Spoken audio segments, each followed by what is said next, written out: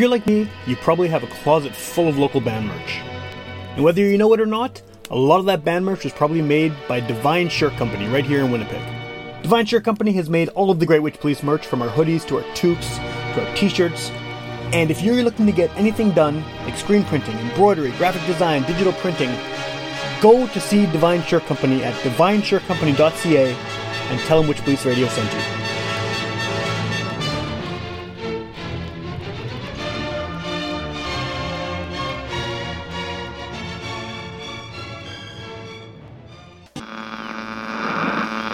One of our colleagues, Sam Thompson, who, if you saw him, you'd sort of right away assume he was a hippie.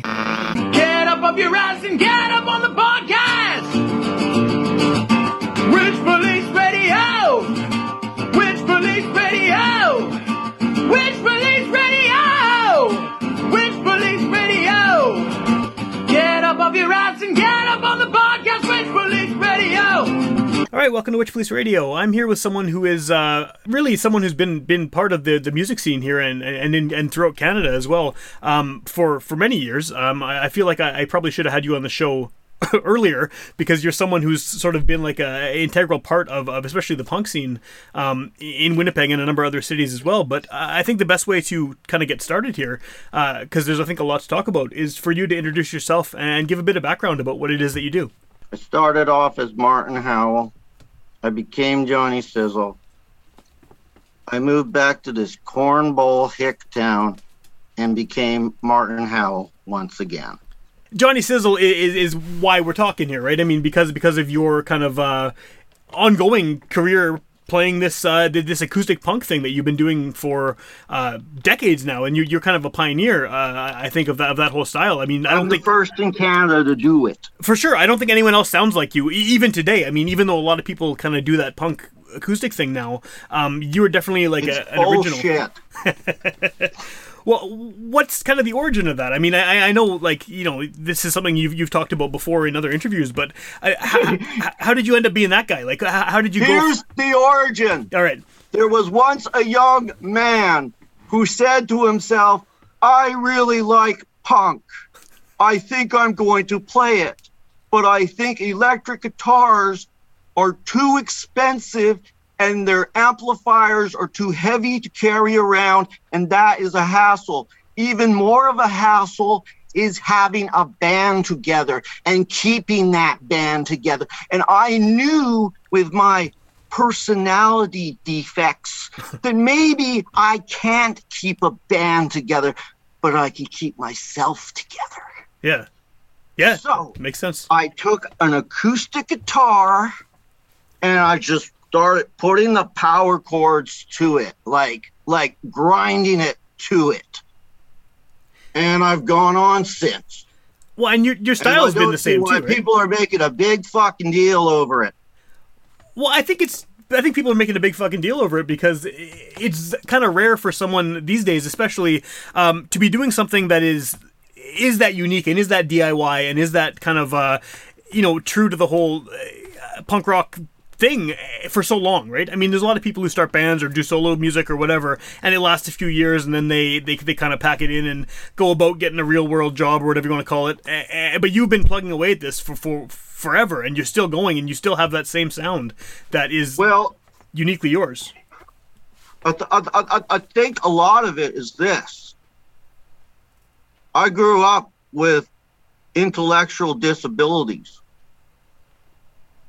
So I don't want to say a cloud around me, but there was always a sense around me that I'm not going to do much in my life. Okay. I'm not going to have the big job where I'm making lots of money, being a boss or something like that. I might not even be able to keep that job of whatever it is.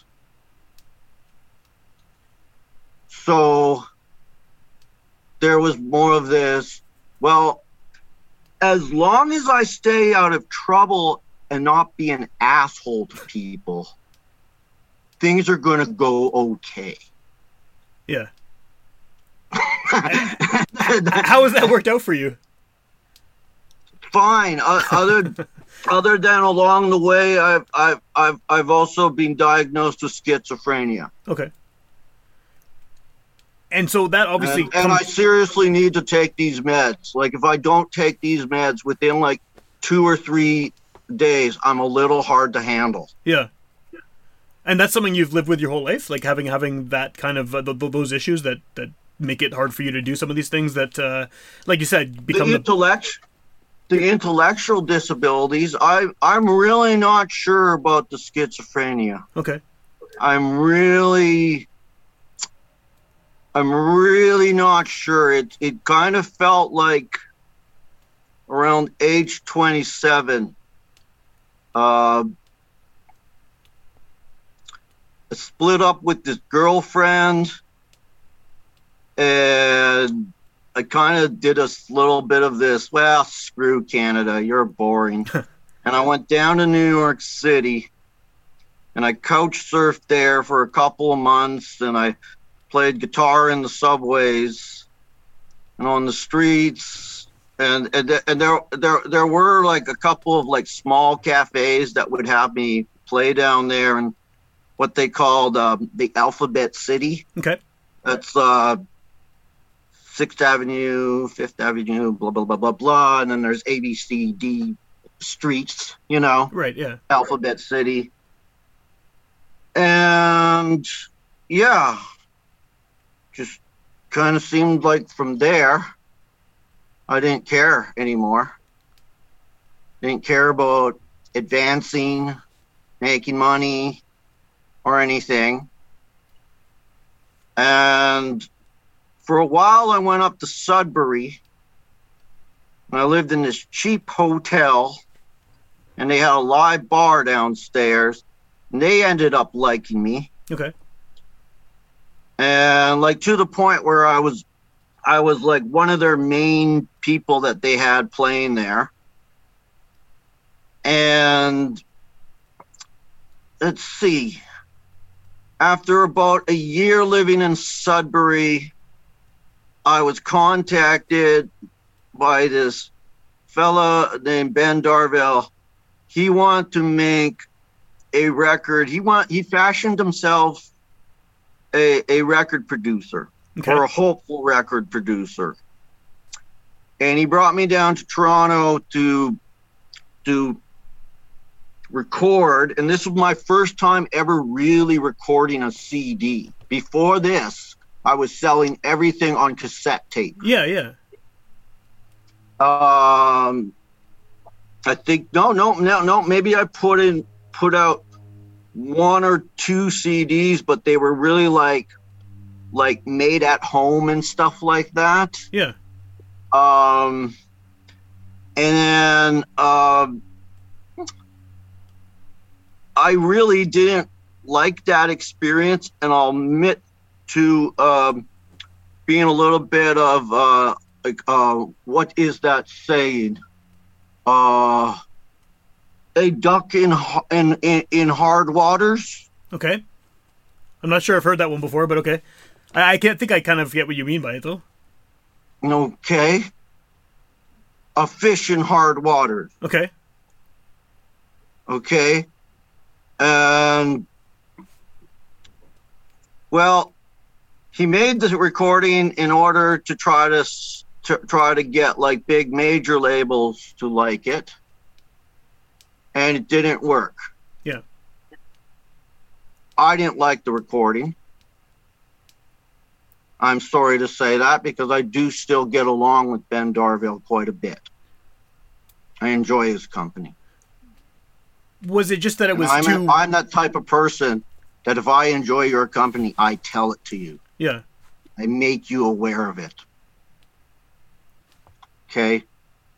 So I feel bad that I didn't enjoy recording with him, nor did I enjoy how it all sounded later. Right. Personally, and this is all pie in the sky, and it can't be proven anywise, but if this recording I did with Ben Darville was released a year later in 2001, maybe going into 2002, maybe, but it's the music industry. There's a lot of maybe in the music industry. Sure. The thing is, I kind of think I would have caught on with all those people that are saying, I'm tired of the pop stars. I'm tired of the boy bands and everything like that. Who knows? Yeah, could maybe, happen. maybe I would be like the male Avril Lavigne. But is that something that you would want to do anyway? I get the impression that you seem a lot more comfortable doing the DIY thing and having that kind of... No! No? No! Okay, all right. I've always asked for a manager. Being on these fucking record labels, I stare them right in the fucking eye. And I tell them what my problems are. Yeah. And then I need a manager. And all of them, they say, don't worry about it, DIY, just do it yourself. And I'm like, you stupid fuckers. I'm telling you, I need a manager. Well, yeah, I guess you don't need them if you're doing the DIY thing anyway, because you've done that. But you know what? I can be so confident in myself. Yeah. And for a very, very short man, I am quite confident that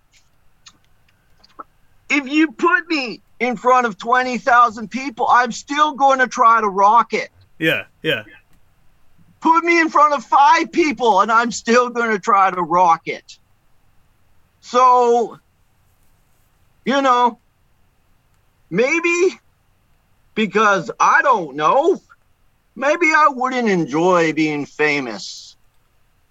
And I wouldn't know what to do that then if I became famous. Yeah. Maybe I would think, what a bloody hassle. You know, I'd be like, sure, maybe I could get more dates. Yeah. Or would they be dates who are like trying to use me? Maybe. You know what I mean? Maybe, yeah. That's one of the things that comes with fame, I think. Yeah, yeah. You know, so it's hard to say. Yeah. Maybe I would, like, I have like a little bit of history with pro wrestling. Maybe I would start wearing a mask on stage and go by a different name. Yeah, yeah. Or I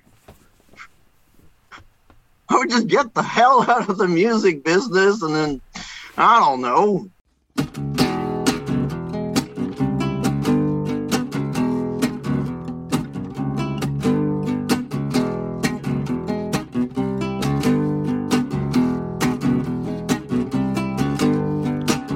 Hot tod, but don't you wince.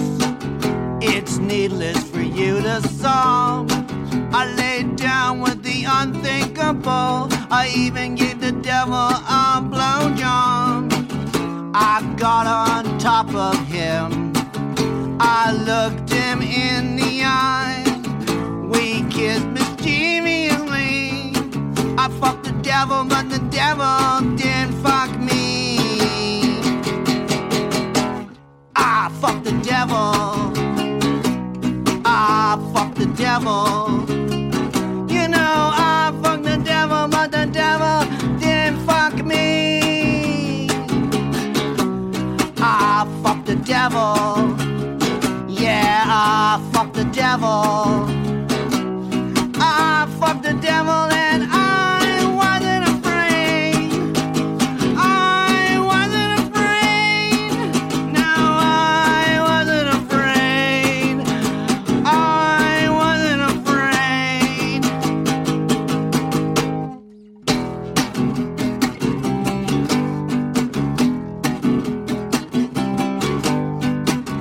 I acquainted with all those scum.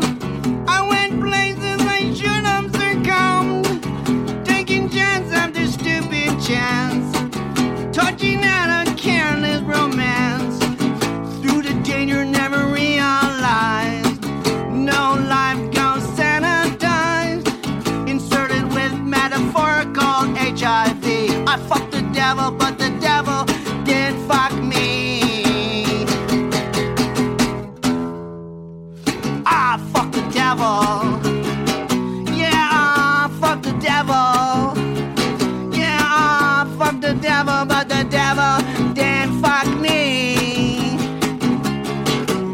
Ah, fuck the devil. You know, I fuck the devil. Yeah, I fuck the devil, and I wasn't afraid. I wasn't afraid. I wasn't afraid. I wasn't afraid.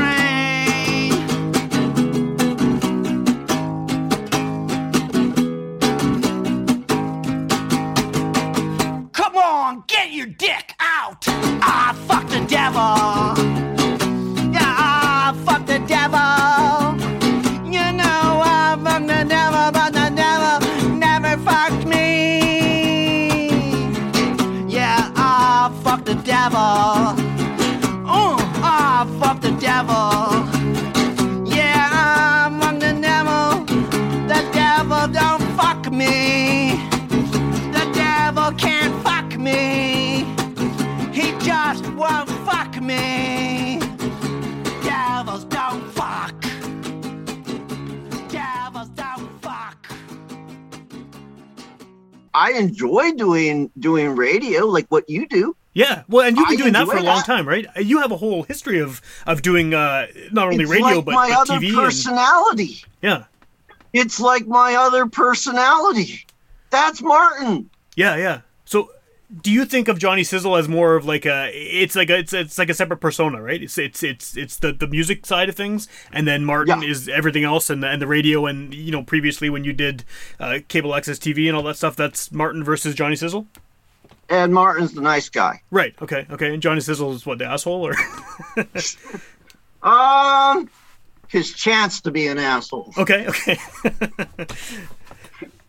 What, I guess, what keeps you doing this? I mean, you know, like you've been doing this for as long as I can remember. I'm not super old. I'm 40, but you know, I've been going to shows since the mid '90s, and you were playing shows then, and that wasn't even kind of the beginning of it for you. What kind of drives you to keep making music? Like, are you one of those guys who kind of can't stop creating? I get a rush. Yeah, That's the answer. it's a good answer. I get a rush from it. And is I that- don't get too many opportunities to play it in front of people. Yeah. Seems I've moved back to this town. Everyone has a big stick up their ass about me. Oh, really? Yeah. Well, when did you move But I back? think that's going to turn around. Yeah. I think by now they realize that, wow, there's all these performers here in Winnipeg, and they're so meek and shy, and you know, that's the way of the Bible. And the Bible isn't good enough anymore. And we're searching elsewhere. Yeah. And they're looking at me. You're the answer. I am. What?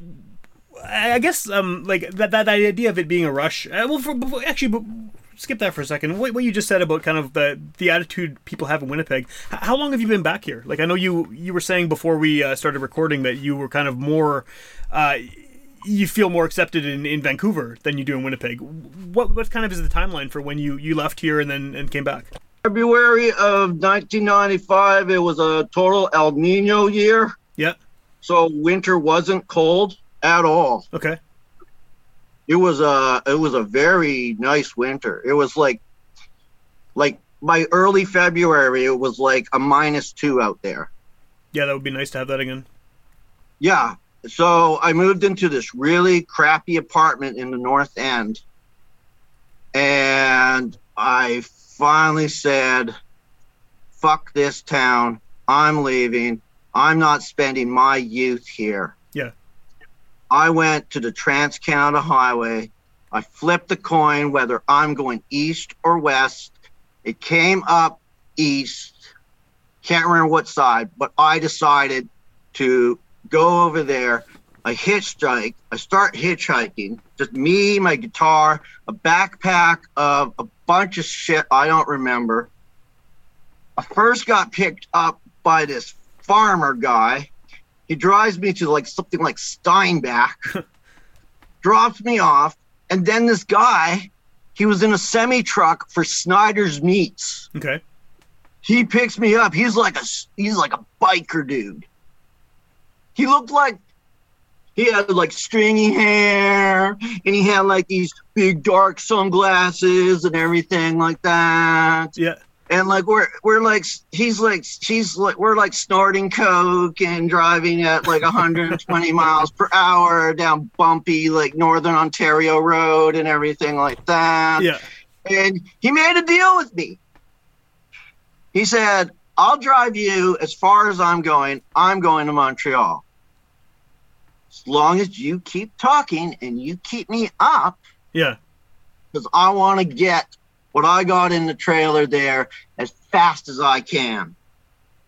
And I just motored my mouth and talked about everything from sports to weather to pornography to politics and everything like that. And it was a real trip for me and everything like that. I actually really enjoyed listening to the CB radio and all that code talk that they do and stuff like that. Yeah. And yeah, we got to Montreal, and then I was just kind of like, well, I've always wanted to visit Montreal. Like, I've always thought it was cooler than Toronto. Yeah. And I was homeless for 2 months. In Montreal? Yeah, and I went to like those Christ the Church, Jesus Saves kind of like homeless shelters. Yeah. And I was really good as a homeless person. Okay. I wasn't into drugs.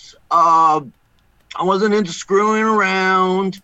I did not get into the sex trade or anything like that. Yeah. There were certain spots in the Montreal subway station and everything where they're busking spots. Okay. Where you could play and stuff like that. And you don't have to pay your money to enter where the trains are and everything like that. Yeah. Sometimes I did just to move around the city and everything. But when the church mission would be open again, they'd be taking in people for the dinner and then like sleep. Like everyone had to go to sleep at 9 and everything. Yeah. I would do my best to make it back by 6 o'clock at the homeless mission. Okay. So I was living this way for about 2 months. And then on my birthday, I saw this classified ad looking for models. Okay. And then I said yes. I went down to it, and they took a photograph of me. And I, even though I was homeless, I did shave regularly when I was homeless. Right. I'd find a way. They'd giving out free razors and shit like that. And so on my birthday, I get a phone call at the homeless shelter, and they're like, "Come on down. You've been selected for this modeling. You're going to model jeans." Okay. Blue jeans. They were called Hollywood jeans. And I went down there and they took pictures of me and paid me, and it was more than enough to like buy my own apartment. Wow. From there I went to it was a cheap enough rent that I could slip back onto to like welfare. Yeah. But it was cheap enough rent. Okay. It was cheap enough rent that I could also use that money to go into places like Massachusetts and New York City, all over Pennsylvania and stuff like that, as well as Eastern Canada, and play shows and stuff like that. Oh, cool. All right.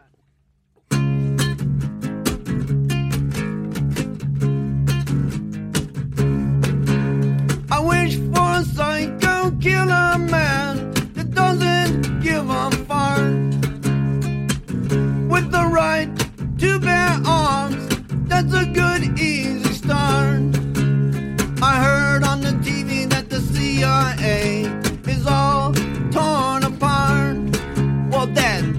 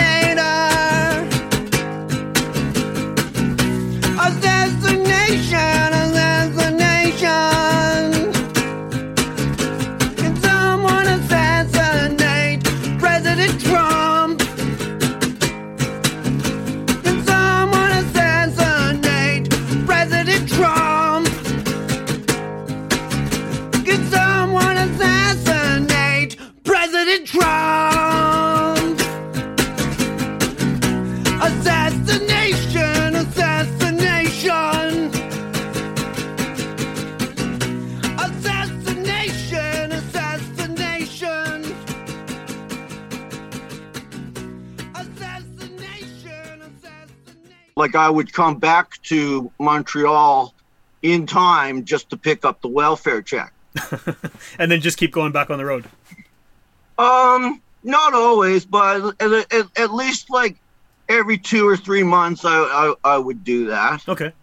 And then there was this naive woman who heard one of my songs on Toronto radio, and she just had to meet me. And I guess she was going on some rebel thing. Okay. Like, like to, piss her dad off. Yeah. So she wanted me to come down to Toronto and be her boyfriend and stuff like that. And it was like one of those, you ever have one of those relationships where it just seems like it's going too fast? Okay. Yeah, I know what you mean. You know what I mean? Yeah. Like, you've only known each other for 2 months and you're starting to live together. Yeah, for sure. Yeah. So it went like kind of that. And I did have in my head, because I did enjoy playing shows in Toronto, but I kind of more liked to play there when I wasn't from Toronto. Okay. Like as a visitor. Yeah.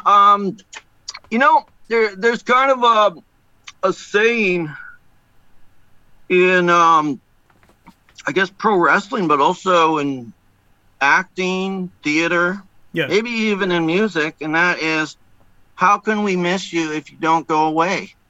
Right. Yeah, exactly. You get bored, right? If someone's playing every night, then it's not as exciting. Yeah. So but I guess I felt like sticking it out for this relationship and stuff like that, because she was pretty fucking hot. And we did have this kind of like, we're little kids kind of relationship, like friendship kind of thing. Like, we're little kids trying to figure life out. Kind of like that. Yeah. But it just kind of seemed like once she graduated from art school, she just wanted to break up with me and felt there's no future with us. And I said, well, fuck it, I'm going to New York. Right. And I lived the wildlife there, and kind of checked out like the drag queen and the tranny scene there and stuff like that. There's even this one bar I went to. It was just, I don't know, it was just the freak scene, I guess. Like, anyway, at that point, I was really into working out a lot and like big muscles. Yeah. And I liked wearing wrestling masks. Okay. At the time. And there was this one drag queen that had a Saturday night show. It was a very popular Saturday night show. And it was kind of like I became her bodyguard. Okay. And yeah, I would show up in these wrestling masks, but they'd be like sparkling, like silver, or they would have like some futuristic kind of thing going on with it. Okay. And yeah, I would stand there all like crossing your arms and looking and posing and stuff like that. And that was the image that she wanted, is that she has a bodyguard. Yeah. And it's like, but who is he? Who is he? Yeah. If I could only see his fucking face, man. Like, okay. Anyway, New York. I really did it in New York. I can say I've been to New York, lived there, and I didn't do it boring in any kind of way. Yeah. Unfortunately, I had to come up to Canada, like back to Canada, because it was starting to get cold down there, and I couldn't pick up like work that's, paid under the table. Yeah. I had friends down there. I had friends in the punk scene down there, and they were all like connected to like whatever restaurant or whatever place. I can't what other businesses they were connected to. They could employ me. Yeah. Just based off friendship, you know? And then when I asked, will I be paid under the table? And they're saying, oh, sorry, Martin, you know? And so, yeah, with the last bit of money I had, I got on a Greyhound bus back to Toronto. There was major drama at this house in Toronto. And it actually was more between me and this other young woman named Christine. And it kind of seemed we got along great when we played gigs together. And when we would put on this like Wednesday night avant-garde artsy fartsy night. Okay. I believe the place was called The Generator. It was on Queen Street West, but really far down Queen Street West. And it seemed like when we were doing shows and everything, we were just frolicking at a nightclub. We were getting along like we're best friends and everything, but living together didn't make sense at all. Like to the point like we were like constantly bitching at each other. Yeah. So I said, "Fuck Toronto. I'm going to Sudbury." That's right, Toronto. I choose Sudbury over you. Why Sudbury? Because there's the Townhouse Tavern there, and it's cheap rent. And then there's this like live bar, and they're really, or at least at the time, they're really needy for like live music and shit like that. And yeah, and it's, I don't know, Sudbury's cool. Elgin Avenue, go down it sometime. Yeah, I've never been to Sudbury. Go. And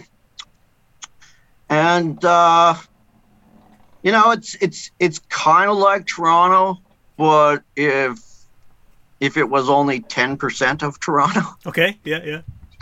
You know. And then I told you about the record producer who wanted to produce me, and that brought me back to Toronto. And then I lived in this punk house for a bit, and then when the record didn't work and stuff like that, and then I went on this tour, and then I met the people out in Vancouver, and I got so along with people in the Vancouver scene so well on just this one trip. Yeah. Where I just played like 6 gigs around Vancouver, and I got I got along with the Vancouver scene so well. And then once I got back to Toronto, and I realized, well, I'm not really getting along with people here, and you know, and then I decided, you know, I don't care how long that bus ride is. I'm going to go. And, you know, and I went there.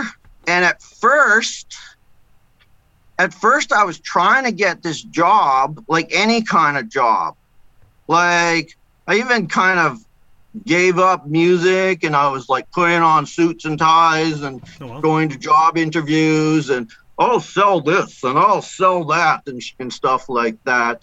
And then on my way home from these job interviews, I would stop off at the Cobalt, Vancouver's hardcore bar. Yep. And I'd stop off there for like, I'd say about 3 beers. And once again, everybody in the punk scene, I'm getting along with them. I like talking to them and they like talking to me and everything like that. And then they came to me and they said to me, you seem very streetwise. Yeah. You seem to know what's going on. And what we need here is an eagle eye to make sure that nobody's selling drugs here. You get along with people, but you keep an eye on people, And I won't go into the machinations. Sure. But, well, we were involved with the Hells Angels. Okay. And they only want drugs to be sold at one place on the street that we're in. And that was like across the street at the American Hotel. They only want that one place where everybody goes who wants drugs. Right. And they wanted somebody to be a bit of a busser, be a bit of a bouncer, but mostly be a total rat. And I spent 4 years doing that. Okay. And I love the Vancouver scene. Love it. Smash you in the face and choke around your neck. Smash you in the face and choke around your neck. You deserve my hatred for all your mistruths you've said. I hope your scene dies and forever stays dead. For a lot of years I experienced bullying and homophobic bullying at that. Then I see you all on the Facebook decrying homophobia, you lying rats. But things are different when no one's around. To me you're a complete dickhead. I hope your scene dies and forever stays dead. Stays dead, stays dead. Winnipeg punk scene, I hope you die. I hope that you die, you die, you die, you die, you die. And stay dead. Winnipeg punk scene, I hope you die. Die, die, die. You die, you die. And you stay dead.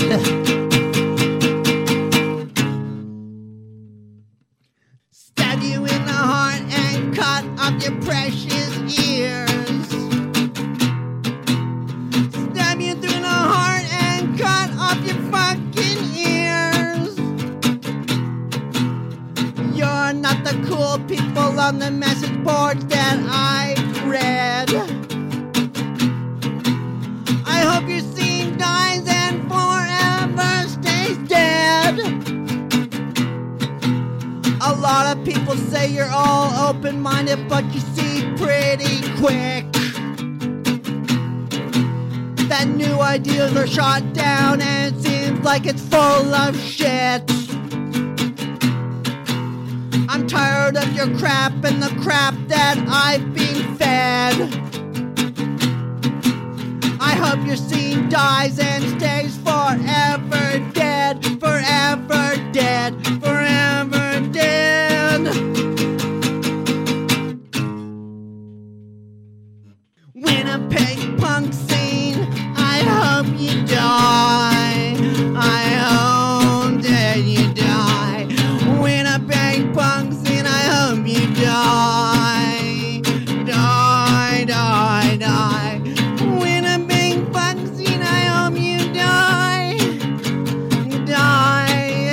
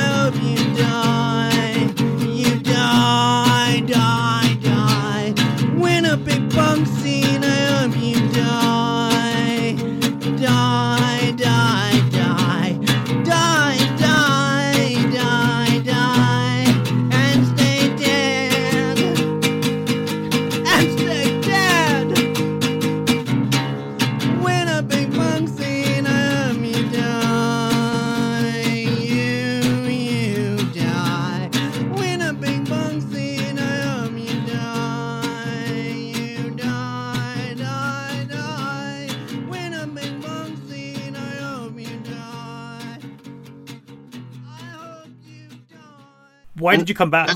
What was the incentive to come back to Winnipeg? My mother was diagnosed with cancer, Okay. That would be a good reason, yeah. and I felt that I didn't know my mother well enough. So, just in case she dies, Yeah. I want to feel like I knew my mother better. And my mother recovered from cancer. Oh, cool. That's just great. And I knew she would because she lives a healthy lifestyle. Yeah. She always has. Exercising and eating right. And she's careful. And so that's why I came back. It was all about my mom. And have you stayed back since from then until now? Have you stayed Yeah. in Winnipeg? Yeah. Okay. What is your... But I want to say, Sure, go ahead, yeah. once family's done, I'm done with Winnipeg. Oh, really? Okay. I'm moving. Well, I was going to ask you, what is your kind of relationship with the music community in Winnipeg now? It's kind of like I know these misfits. Yeah. I don't know if I'm going to put a little heat, some pepper, salt and pepper. But I experienced a lot of homophobia when I moved back Okay. to Winnipeg. I went to my parents and I told them that in the 11 years that I was away from Winnipeg, I discovered a lot about myself, that I'm a bisexual. I think the queer lifestyle is pretty fun. Yeah. I'm not the most over-sexual guy there is, okay? In fact, I'm pretty normal. Yeah. And I went to them and I said, Mom and Dad, I had some really bad homophobia and threatening to get like gay bashed and everything like that when I was a younger man here and stuff like that. And this is really serious stuff. Yeah. Sure. Like these guys showing up with baseball bats with nails in them and stuff like that and stuff like that at my apartment. Wow. This is back in 1993 and stuff like that. Yeah. These guys weren't kidding around. Anyway, come back here and it's still the fucking same. For whatever reason, through the fucking punk scene, I'm experiencing all this homophobic bullying, and all I've come here for is to support my mom. I don't want to get in trouble because I don't want my mother, while she has cancer, to worry about me because I'm in jail because I beat the fuck out of somebody that I absolutely hate. Yeah. That sucks that you have to deal with that shit. Like, you think that after all these years later, one would hope that Winnipeg would have got better and the punk scene would have got better. And I noticed right after that, you don't get to play gigs all that much. So do you think there's that's? I don't want to be like, some poor man's Kanye West, but is some conspiracy theory or conspiracy theory like after me and stuff like that. Yeah.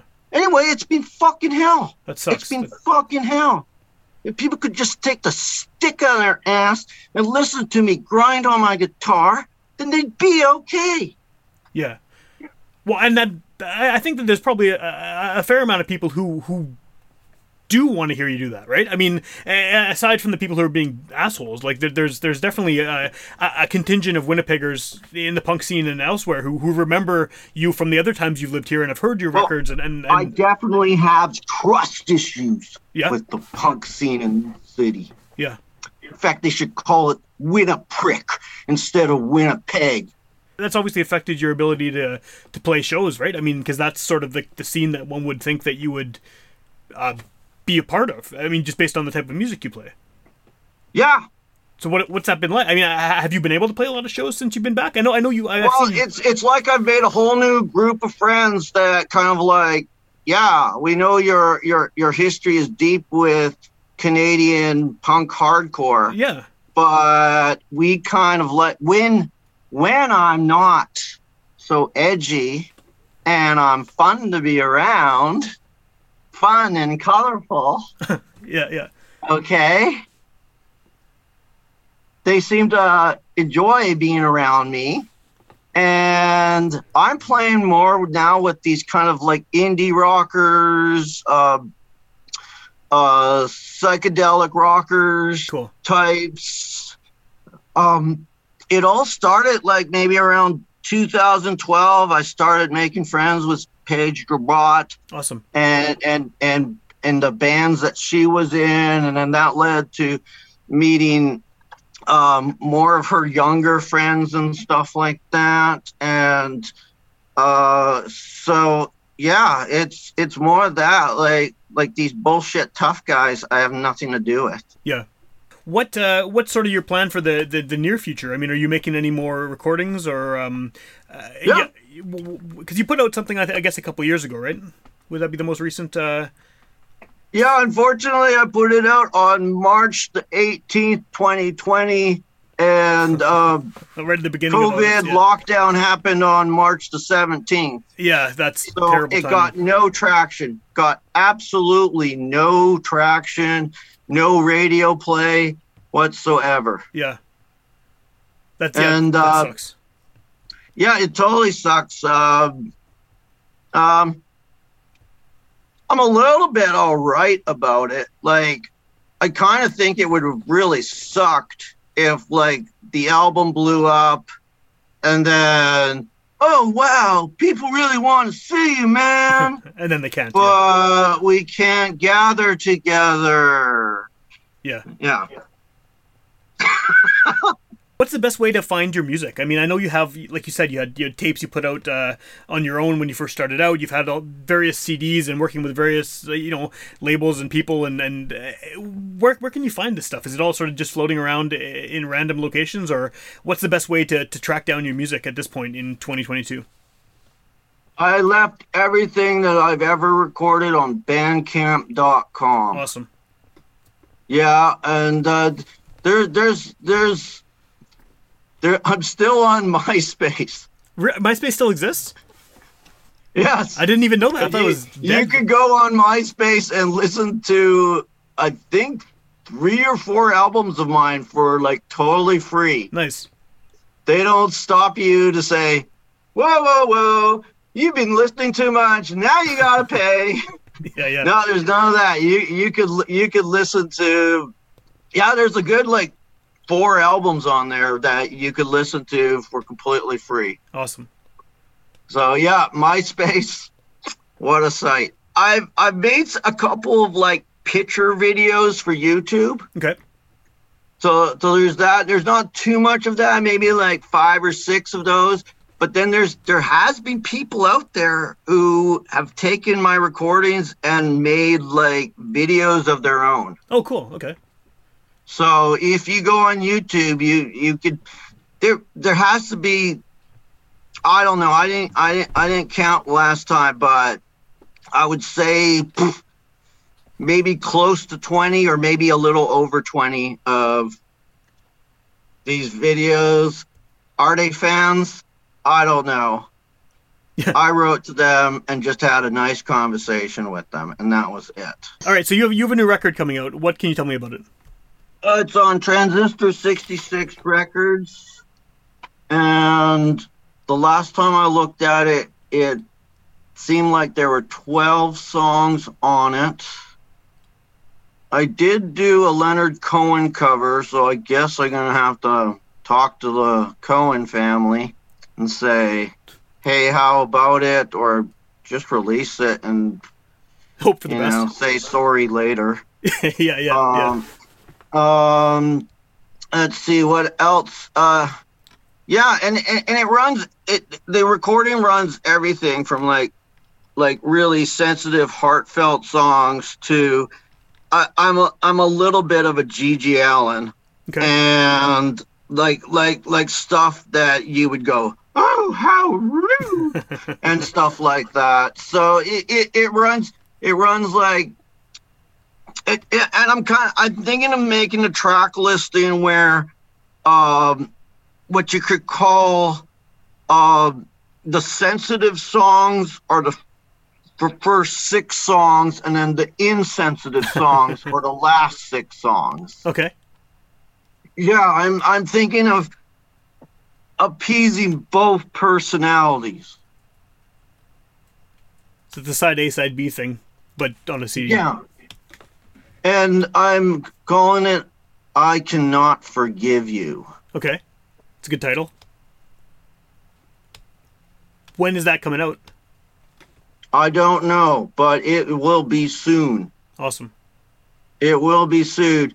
I'm thinking of about I kind of get done with all that, Christmas present buying and stuff like that, and maybe whatever else you spend money on around that time of year. Yeah.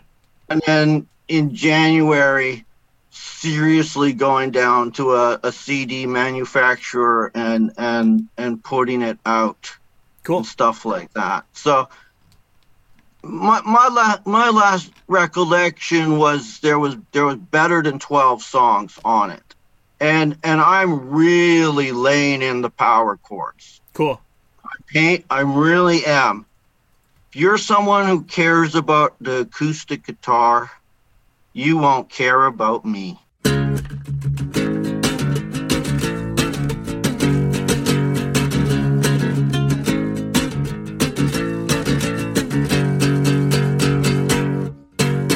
Sometimes all I want is a horn, but it's the love that I know that I'll miss. Sometimes all I want is a good hug, but I don't want it to mean spent. I don't know what I want to do with life.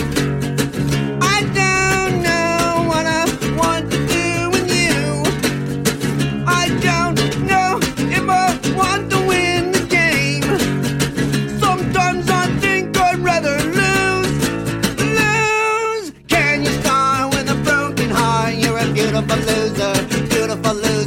Can you start with a broken heart? You're a beautiful loser.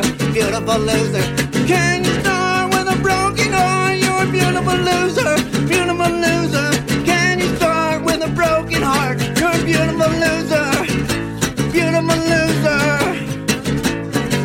Challenge yourself in life. Challenge your life.